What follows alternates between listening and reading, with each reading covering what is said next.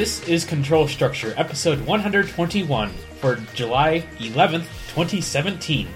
This podcast cannot be run in DOS mode. This show has notes. Visit thenexus.tv/CS121 to see them. I am Andrew Bailey, and you are... I am Steve Norvis. So, Christmas happened. It did happen. And it got very cold. It did get very cold. So, story about that. On Saturday, I was out hunting muzzleloader for deer.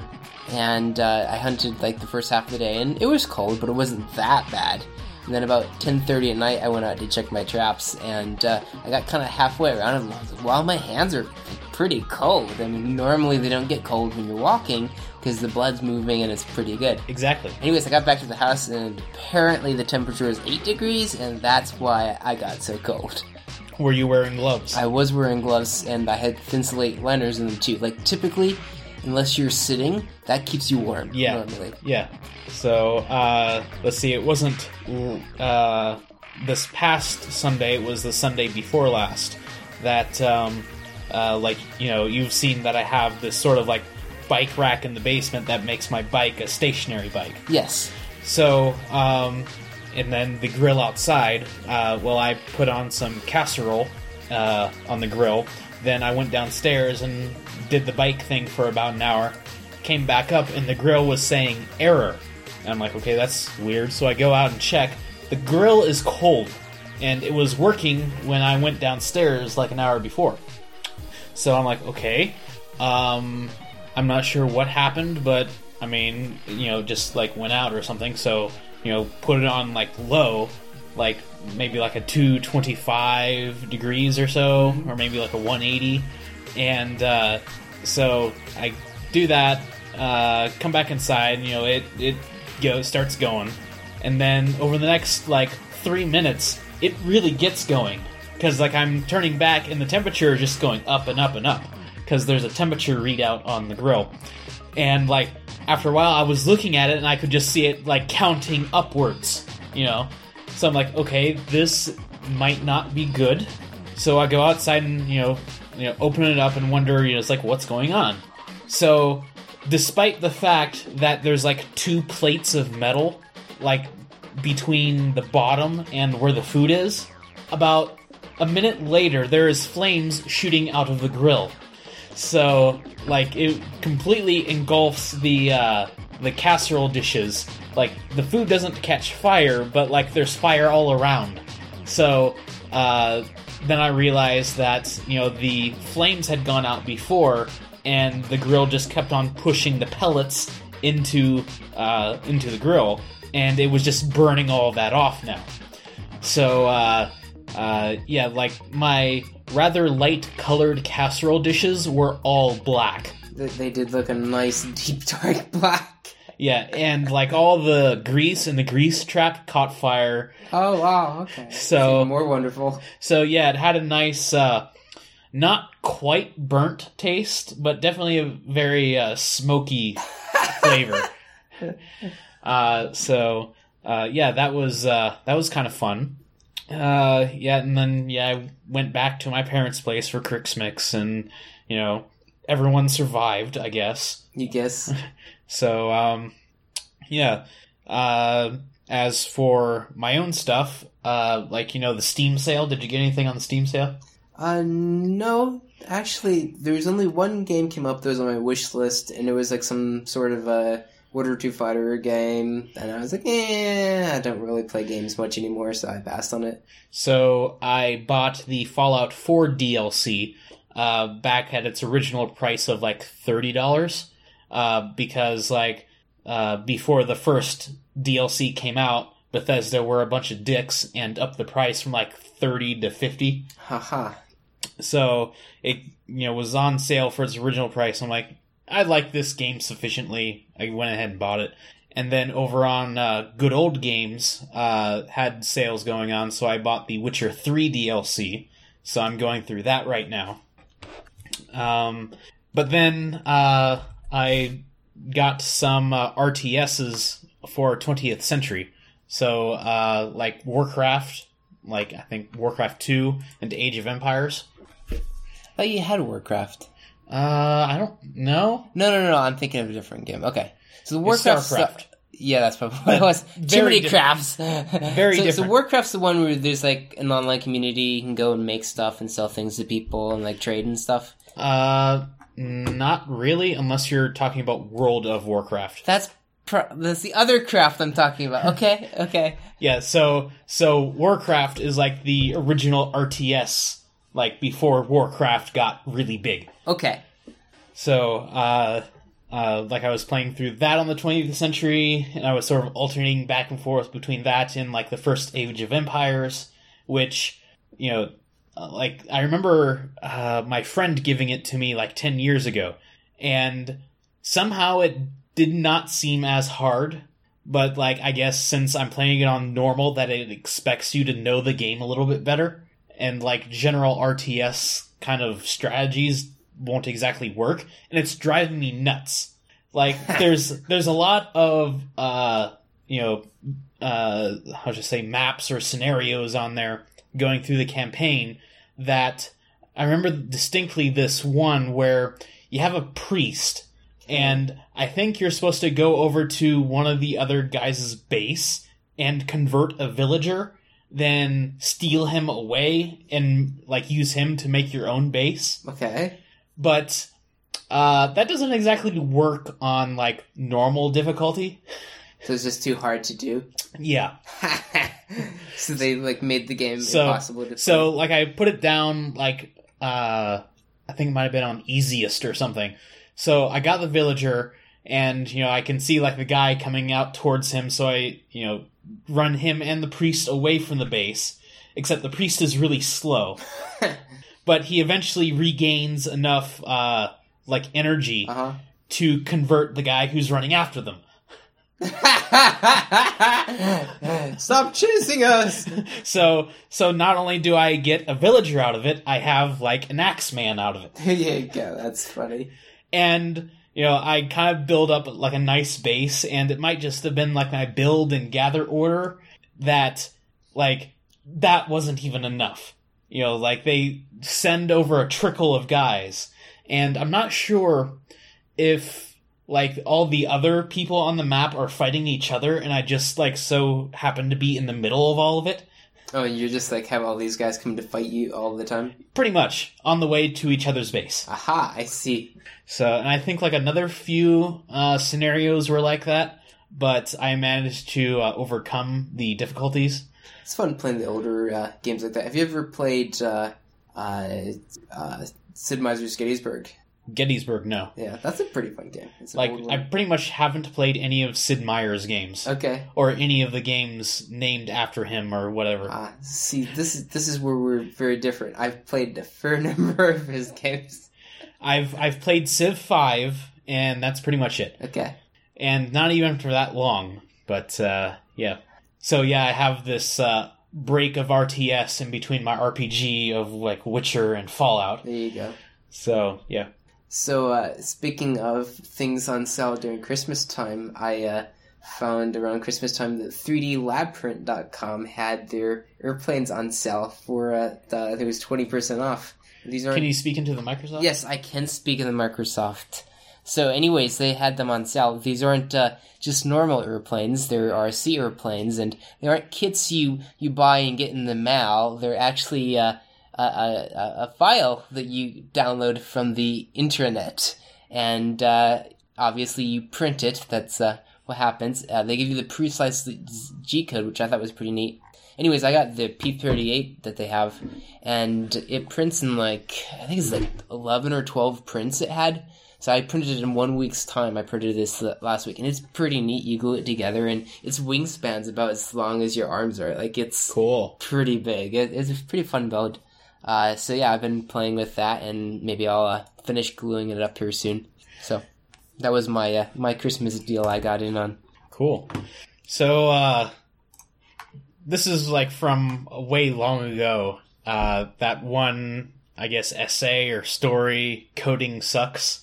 That was pretty much this depressive rant about how programmers are supposed to maintain everything and nobody understands because it's oh, you sit in an office all day, Like you're not out in the salt mines of Mordor for 400 hours a week. I do remember that article. Yes. So this guy comes back, and apparently he sends very interesting things to recruiters.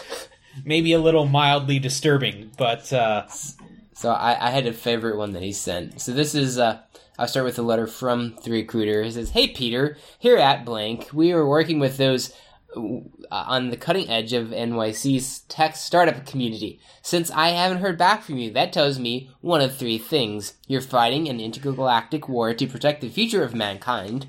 You can't respond because you are in the middle of an awesome vacation. You have over 8,000 unread emails. Regardless, I'd love to connect, even if it's to build a relationship / talk about future opportunities. Perhaps you a couple minutes to chat next week." That is their grammar. yes. Worst case scenario, it's a great networking experience. Could you let me know which is closest to the truth? And he answers, "Dearest Jordan, the front is hard, I cannot lie. A sergeant was killed along with half our platoon this last week, while on duty guarding the stockade. I don't know what sort of world this is when a man can die so violent a death on the most of mundane duties. I suppose there's no safe place in war. No matter the address of the star system, in war we live in the hearts of men, and I have come to believe there is no safety to be found in those hearts.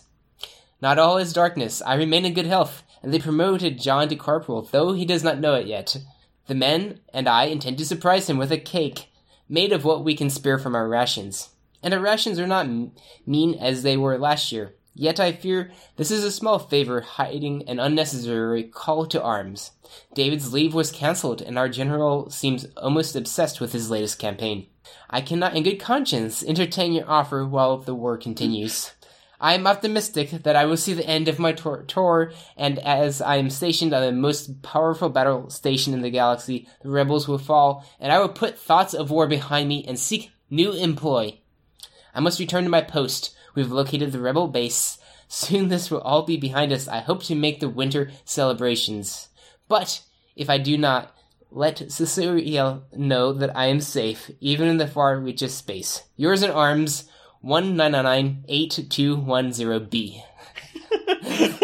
That was the best one he had. Yeah, definitely. And that's how all of them sarcastic back. Because the guy was kind of sarcastic to him. It's like, "You're on the front fighting intergalactic war." He asked for it.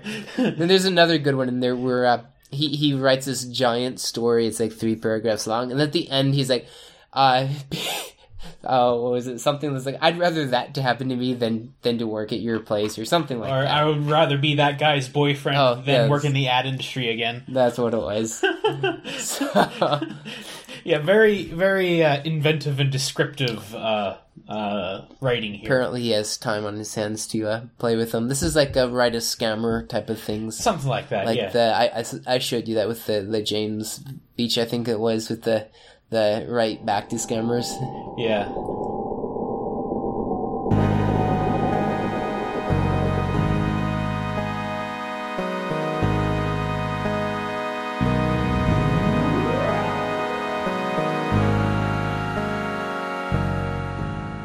And now for LOL LG. Do you remember Google TV? Google TV. It rings a bell. Yeah, it was one of the things that they've killed. Or at least, if they haven't killed, it's kind of flopped. It's gonna be killed? Yeah, it's pretty much on the chopping block if it already hasn't been. So, that pretty much happened around, 2013 or so. Mm-hmm. So this guy decides to get one of these, and, it seemed like he liked it, but apparently he upgraded his TV since 2013, because, something else came out or something. So he gave this to one of his family members.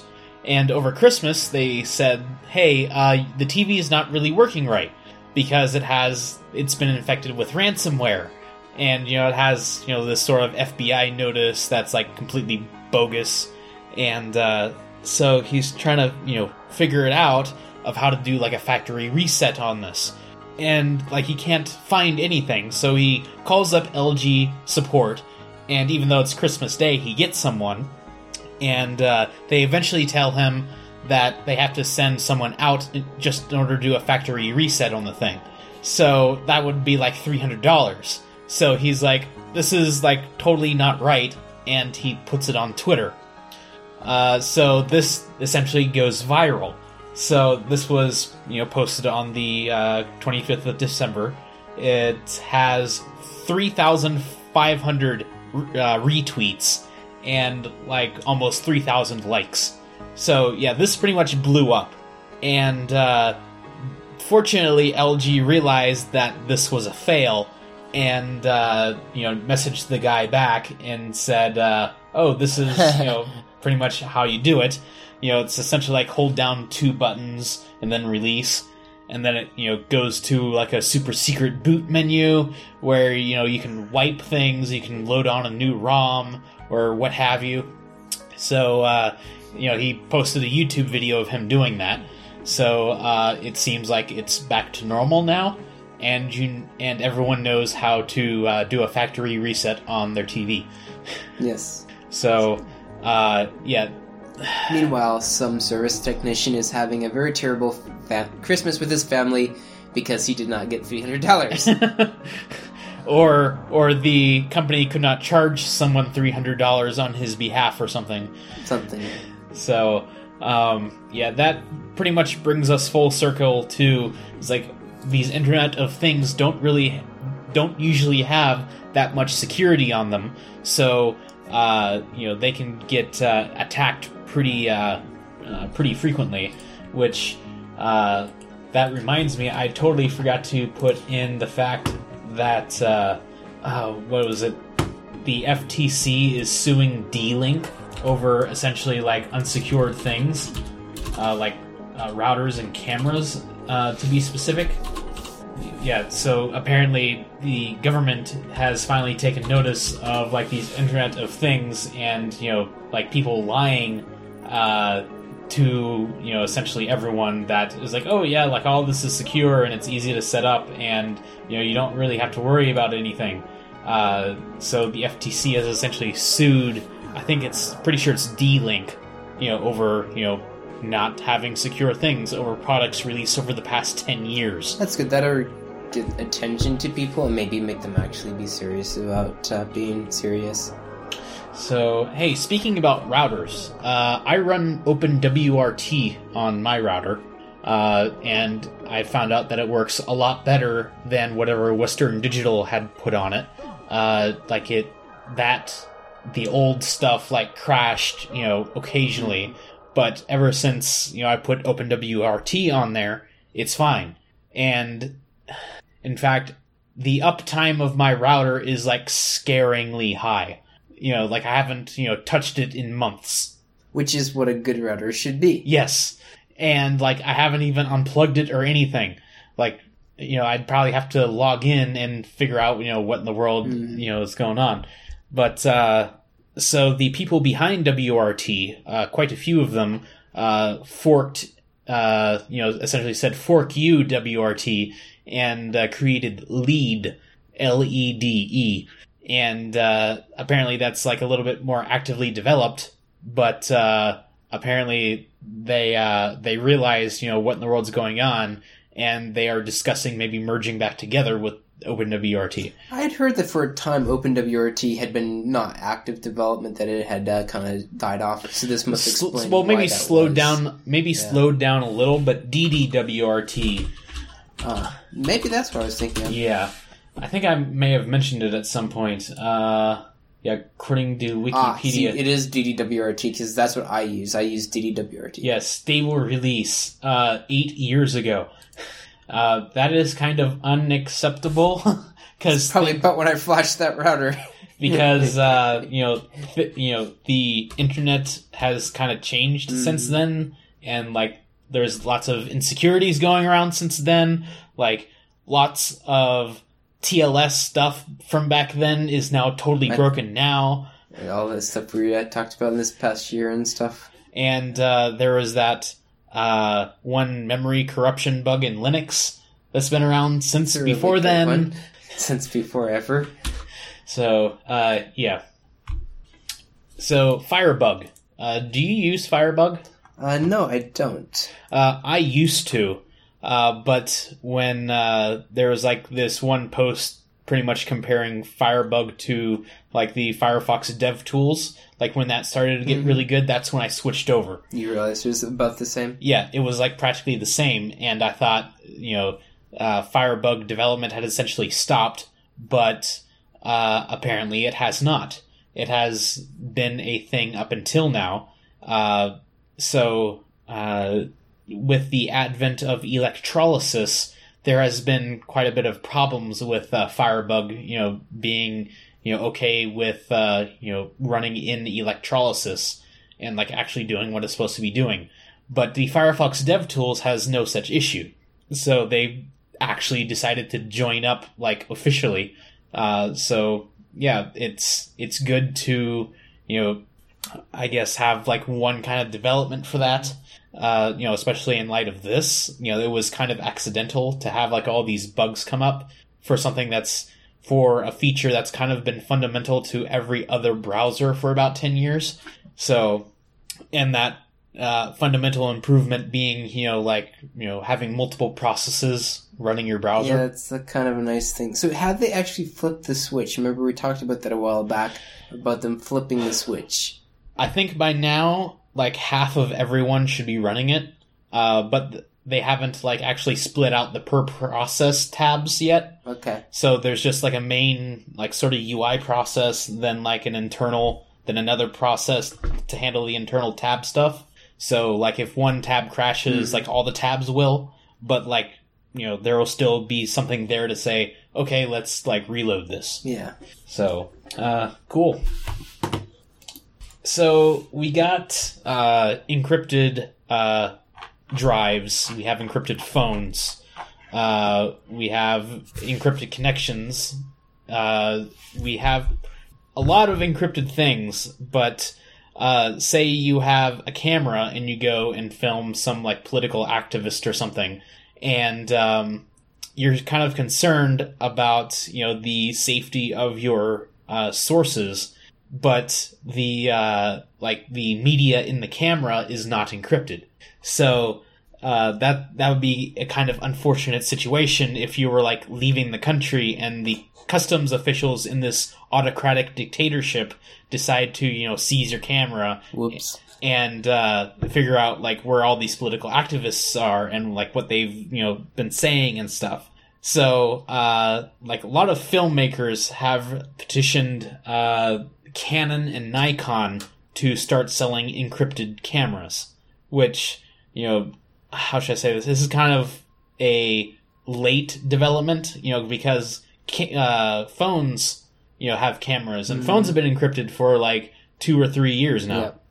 I feel like it just got kind of overlooked, because cameras are still there, and I think they're here to stay, but they just don't get the hype like they used to, I feel like. Yeah, so I think this is overdue, and pretty much everyone has known this, I'd say. Yeah. So, good on them. So, you just sometimes browse around Wikipedia. Huh.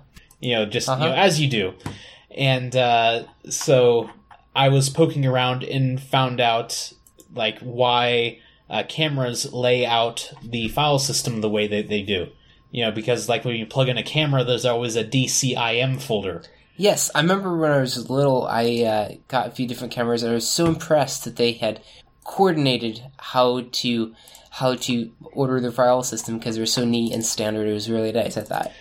So, like, what really kind of gets a little, I want to say creepy, but sort of, I guess maybe not unusual either, but kind of weird how, like, every camera, regardless of manufacturer, follows the same standard. So, there is a reason for that, and the reason is the design rule for camera file system.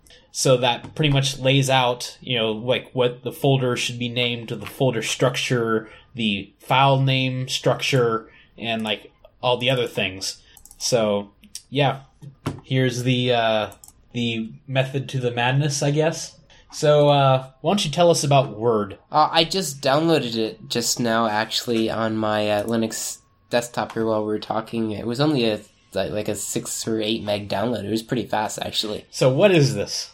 This is Microsoft Word 1.1, the source code. Remember on back they released, we talked about them releasing DOS, an early version of DOS, on the some sort of internet library. Let me see what the official name of it is. Computerhistory.org? Yeah, Computer History Museum. So, of course, you have to agree not to make a commercial product out of this, not to repost it on the internet and things like that. But yeah, so you can actually download the open source code of Microsoft Office, the early version, and see how they built it, which is pretty neat, you know? I am browsing for something interesting right now. Oh, they have their make file. How about that? That's pretty interesting. How old? How old? Was it 80-something? 88? Let me see. Let's find out. I think it was like 90s. 91. 1.1a. 1.1a. Yeah, I think this has 3 different versions on it. There's like a developer version and like what version they sold and a few different things like that. They have a Stack Overflow error. Isn't that nice? Syntax error, token too long. Okay, so this is sort of a code analyzer. Hey, wait, they had Stack Overflow in 91? Apparently. That's what it says. I mean, it says Stack Overflow, so. Okay, let's see what else is in here. We'll go to that folder and see what's in there. There's nothing in that folder. There's supposed to be Whoa, there must have been a lot of stuff. There's a lot of stuff in that folder there. Oh, my clipboard. That looks fun. Okay. Cut, paste. So you're just like browsing through? Yeah, I'm just browsing through. Okay, let's see here. Command clear. This code's not like that messy. Like, sometimes this old code you see them using, oh, here's Z, and we're gonna stuff something in Z, and here's I, and we're stuffing something in I now, and I mean, he's at least kind of naming things. He used abbreviations, but he's naming stuff. There's comments in here, too. He actually has a block comment here saying something about how you paste stuff. Question, are we pasting to a table? Question mark. And that's an if statement about a table, so I think that's legit. Yeah, you know, it's definitely a different way of doing that. So, yeah. File. This is pretty cool. It is. It's fun to read. Remember I found, wait, they have grep back then? They use grep? Oh. That's kind of neat. I guess it was impressive just reading, that, what they said it had when they released. Let me find that list there, his feature list. Because this guy originally came from Xerox. I guess they had written a word processor there. This article here kind of explains how, you know, like WYSIWYG editors like came into prominence. Because apparently word processors back in the day was just like plain text on a DOS terminal or something. That's how real men write Word documents. So you know, like instead of essentially writing out the statements that command the printer, you essentially, you know, like type in something, then say, oh, make that italic, and like move that over a little bit, instead of like actually writing out the commands to make that happen. You just like hit a hotkey or something to do that. So, you know, I'd say that this is a worthy piece of computing history. Yes, definitely. This is really good to preserve things like this. That way they don't get deleted or hidden forever. Oh, this is an interesting comment. It's like in their menu help.c file. And it's like, put up description of menu. So they're doing something with the menu, help menu there. And it says, note, this line has been split to prevent Opus bug 6162. If the following 2 lines are converted to one, then the CS compiler will first save something bar help away before calling some menu. Since it is in turn might call get submenu, potentially move this module, the save far pointer might be invalidated, and we could have a garbage string on our hands. And that gives the guy's name is Brad Verhegen, and this is commented in 4/12/89. So apparently the lines together does something weird. That's kind of interesting. Or it sounds like the file itself is too long. This line has been split. This line, it wouldn't be talking about these 2 lines, would it? Oh. Let me see here. So there's that goes in and that. You see, that goes into that thing. I mean, me as a refactoring person, I would maybe move that call, the function call that goes to that variable. I would just move that right into there, maybe. Yeah. Maybe he's saying, if you do that, this makes a bug. Something like a compiler bug. some sort of a bug. Yeah, the compiler is not dealing with it right. So this is probably one of the things that they found it and they're like, no, this is terrible. So, anyway, speaking about compilers, Go. Go? Golang is a compiled language. It's one of the, since Oracle has decided to be evil, I'm looking for an alternative for my web stuff, and one of those is Go. The other is Rust. I've heard of Rust. I've heard good things about Rust. I forget what it was, though. But... It's Mozilla's new language. Aha, okay. They're, They're trying to write a new browser renderer with Rust. Okay. So Golang is what Google has created with, I think it's like Rob Pike, which is like a computer science god. Let's see, I think he was like famous for this one operating system called Plan 9 that like all the operating system hipsters try to recreate. But look it up on Wikipedia or something. Anyways, so Google also uses a lot of Python. So apparently they use quite a bit of it in the YouTube front end. And they're trying to look for a implementation of Python that scales better than CPython, the default implementation of Python. So they decided, they looked at other alternatives and decided to build their own on top of Go. And it's apparently worked out pretty well with them, so they are pretty much releasing it publicly. So this kind of intrigues me because, I've sort of poked around the, I've sort of, read a few tutorials, but haven't actually done them. That Go is, pretty much, geared towards, web-oriented things and things that scale quite a bit. So it's actually a language that's aimed at the web instead of Python, where it's like, hey, here's the cool scripting language. It's like, oh, we can run the internet with it! Pretty much. So, Go was built, for a lot of scalability and multi-core processing involved. So, they decided to, put them together. And, so this sort of fits into what I'm looking for, like a new language that's, heavily developed and heavily supported.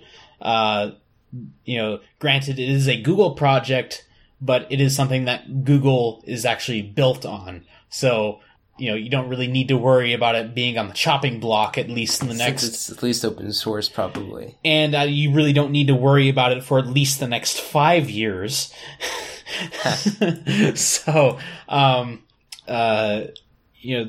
it has, the web stuff, and now it has a Python module that I can put my random sentence generator and my blog into.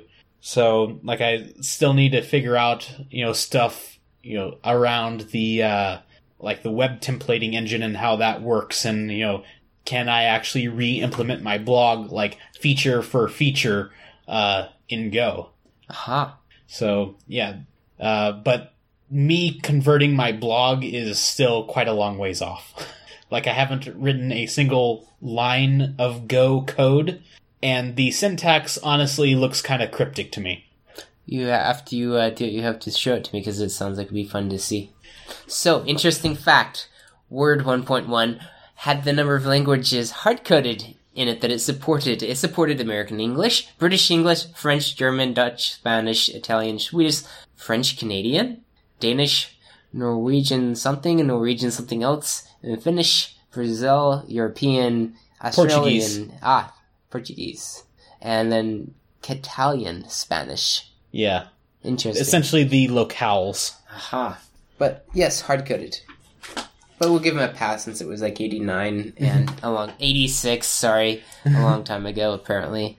I thought they did it in a year, because I saw, because they probably produced it, but then they had the updates to it, because I saw some files dated 89 earlier, but these are dated 86. Cool. So,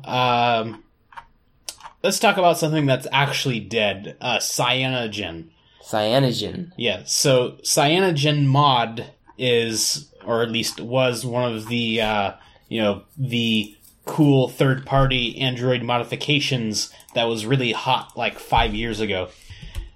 So the guy that made it decided to, essentially found a company around it. So he did that and like essentially turned into a sort of cloud services company. But I guess that kind of got away from like what they wanted to do, and they lost a whole lot of money. Like I think Microsoft invested into them a little bit, but it didn't help. It did not actually save them. So like last month, they pretty much totally shut down. But people still wanted to run the CyanogenMod like operating system and like still develop it, but they couldn't actually retain the name. So it's now called Lineage OS. So like CyanogenMod is totally shut down, like so much that the blog post that Lineage OS links to doesn't go anywhere. It's on archive.org. So thank you, archive.org. Do you still have that link to there? To the archive.org? Yeah. I can probably... Nope. I guess you're going to have to click on it. Okay.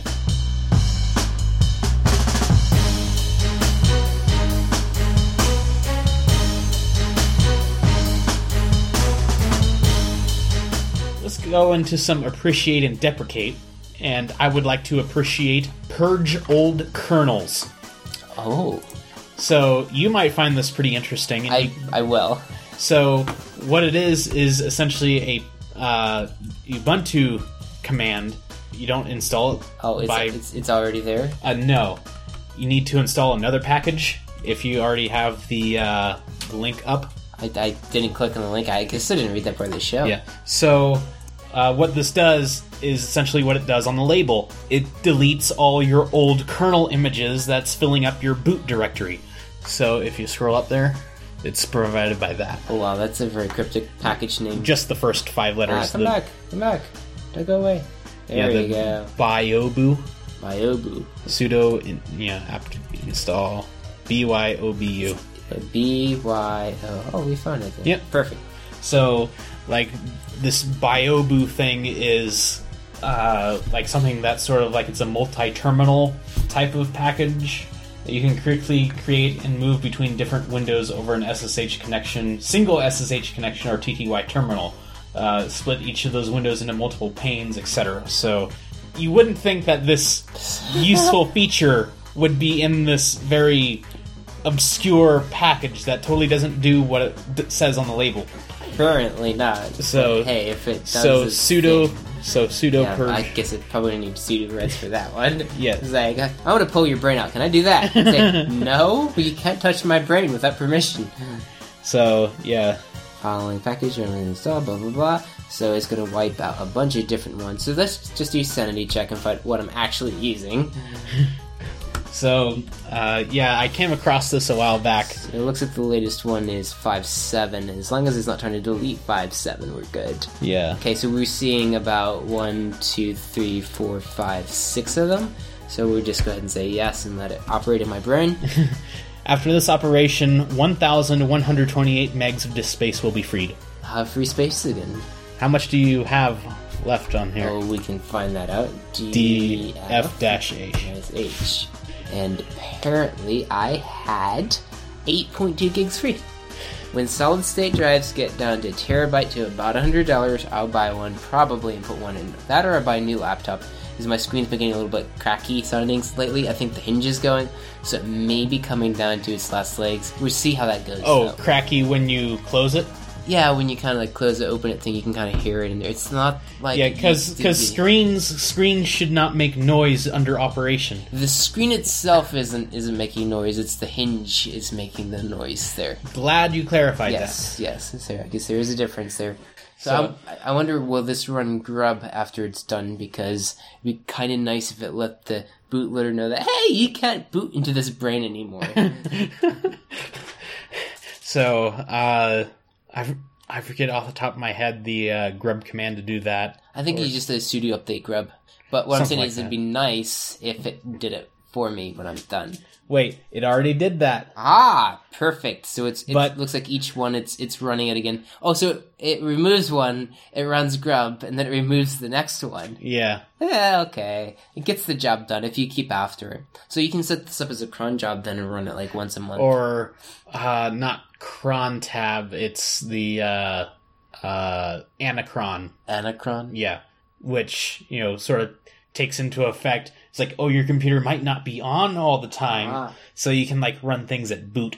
Oh, there Or you go. log in or something. You can run cron at boot too, unless it's just another name for the... Kind of like how Vim and VI is technically different, but you can prefer that there is VI, I don't know. So, yeah, I found that a little useful, so... This would be nice for my desktop, where I, for whatever reason, have a really small partition for the boot drive. And so every now and then I try to do an update, and it's like, we're sorry, we can't update. I'm like, really? Why was that? So, alright, well, apparently you have an IoT thing to talk about. IoT thing, I'll have to check the thing. Oh, right! Feats! My garage door now has a REST API on it. So you can, like, say /garage door /open. I think I used the word toggle, but yes, that's the concept. And it just goes, because it doesn't know if the garage door is up, down, or halfway up and down, and so it just acts as a button. A big red button, and, I even have a GitHub for it. We can do that. So, how exactly do you toggle a half-open garage door? How do you toggle the same way as if you had a garage door remote and you push the button when it's halfway up, halfway down. Same way. So you essentially made a REST API for your garage door opener. Yes. Well, that mimics the functionality. It mimics the functionality of the opener. That's correct. Maybe a future functionality, if it was, useful enough, we could add sensors to let it know if the garage door is up, if it's down, what have you. So anyways, the interesting file here is this Python script, my first Python website thingy. So basically it just somehow finds its IP address that it is, because I need it later. It sets up that it has a garage door thing, so you can get the page. Ideally, someday we have a status we know, but then you toggle it and it makes it go places. So you have a get status, and it has a simple website with a big giant red button on it, like orange or something like that. And I do the substitute thingy to inject IP address. And then when you actually toggle it, you go ahead and set your pin to out. Your GPIO stuff. Yep, you set it high, you wait for half a second, and you set it low again. And then you let them know that it was toggled, but that code doesn't work. But the door works even though the code doesn't tell you that it worked. And that's okay. And right now it's installed in a 5-gallon bucket suspended from a ceiling. So the code looks like the garage door opener does. Long term, I already have a 3D printed case for it, but it needs to be expanded now because I had to do an adapter for the relay. I needed to flip a low signal into a high signal, or vice versa, actually. So I can show you the HTML too. Well, put this in the show docs. Oh, right. I was gonna do that, but I totally forgot to do that. Story right there. Perfect. Yes. So, so I need to create my own printed circuit board to do that conversion. I need to find a 3D printed case that fits it, probably design one fast, and then buy a couple of parts for it, and hopefully we can go from there, I guess. But yeah, right now it's in that 5-gallon bucket. This seems to be a very light page for jQuery. Seems to be a very, very light page for jQuery. Yeah, but you do Ajax there, so... Yeah, I think I was just Googling the stuff, and I was like, oh, hey, look at that! You can do it with jQuery for doing the Ajax call. I think is why I pulled that one in. It got the job done. And the targeted device was Android phones, so it displays nice on a phone. On your computer, it looks like that. So, all right. Before you do your, purge old kernels, you probably should have observed International Backup Awareness Day, but this is Linux. Yeah, this is Linux, and nothing ever goes wrong or gets hacked, right? Well, at least you can rescue it easily. At least. So, do you have a separate partition for your boot things on this? It looks like this one. There's boot EFI, but that's... I don't see a separate boot in this. So my desktop has a separate one for the boot. But since I mostly put most of my files I use in Dropbox, it's okay, but very annoying if I have to re-image this one. I did find a makefile for the Windows word processor. I wonder if I can make it compile in Linux. Yeah, that would be classic to just have Word for running on your Linux box and compile. Well, if you could figure out all the dependencies. Yeah, it looks like it has some exes that depends upon there, and I don't know if you can maybe cheat and use Wine a little bit and kind of get around it. Well, see, the thing about compiling C and C++ is that I can't, except for one thing. That's MozJPEG. MozJPEG is the only thing that I've downloaded the source from and figured out how to shovel it into a compiler by myself. Like, everything else I've tried, no. It has been very difficult. I've done a very few things, but I remember different times, some things you just try, and there's like this dependency. It's like, oh great, I'll get that, and you get it. It's like, yes, I got past that one now. And so then you try another thing, and it's like, oh, we have this other dependency we need, and so you get that one. It's like, oh wait, there's another one, and it's then the cycle repeats, like, I don't know, 12 times. And maybe at some point it freaks out. It's like, no, I don't need that version. I need this earlier one. Oh, the other version. That's completely impossible to find. Then you run away screaming and crying. Yes. But I've had some success. So if it's well documented in a famous package and like it's made to be compiled-ish on that OS, then sometimes it works. I feel like this one's a little bit off the beaten path, though. Maybe. Yeah. At least for MozJPEG, it is sufficiently self-contained. Like, there's, like, hardly any dependencies on that. Like, there's, like, maybe 3 that you can just, like, sudo apt-get. See, that makes it a little bit easier when it's self-contained. So I'm not even that quite up. Can I just say makefile? Do you call it, go in and, like, say makefile or something like that? Or just make. It's been a while, so I'm gonna guess that I want the ETA thing. So, well, Ashmer. As for that, I guess that's pretty much it for this episode. Yeah, I guess I will keep doing whatever it is I'm doing, and you will keep trying to maybe compile that. Maybe, or at least get a crazy error message. So yeah, have a good one. You too.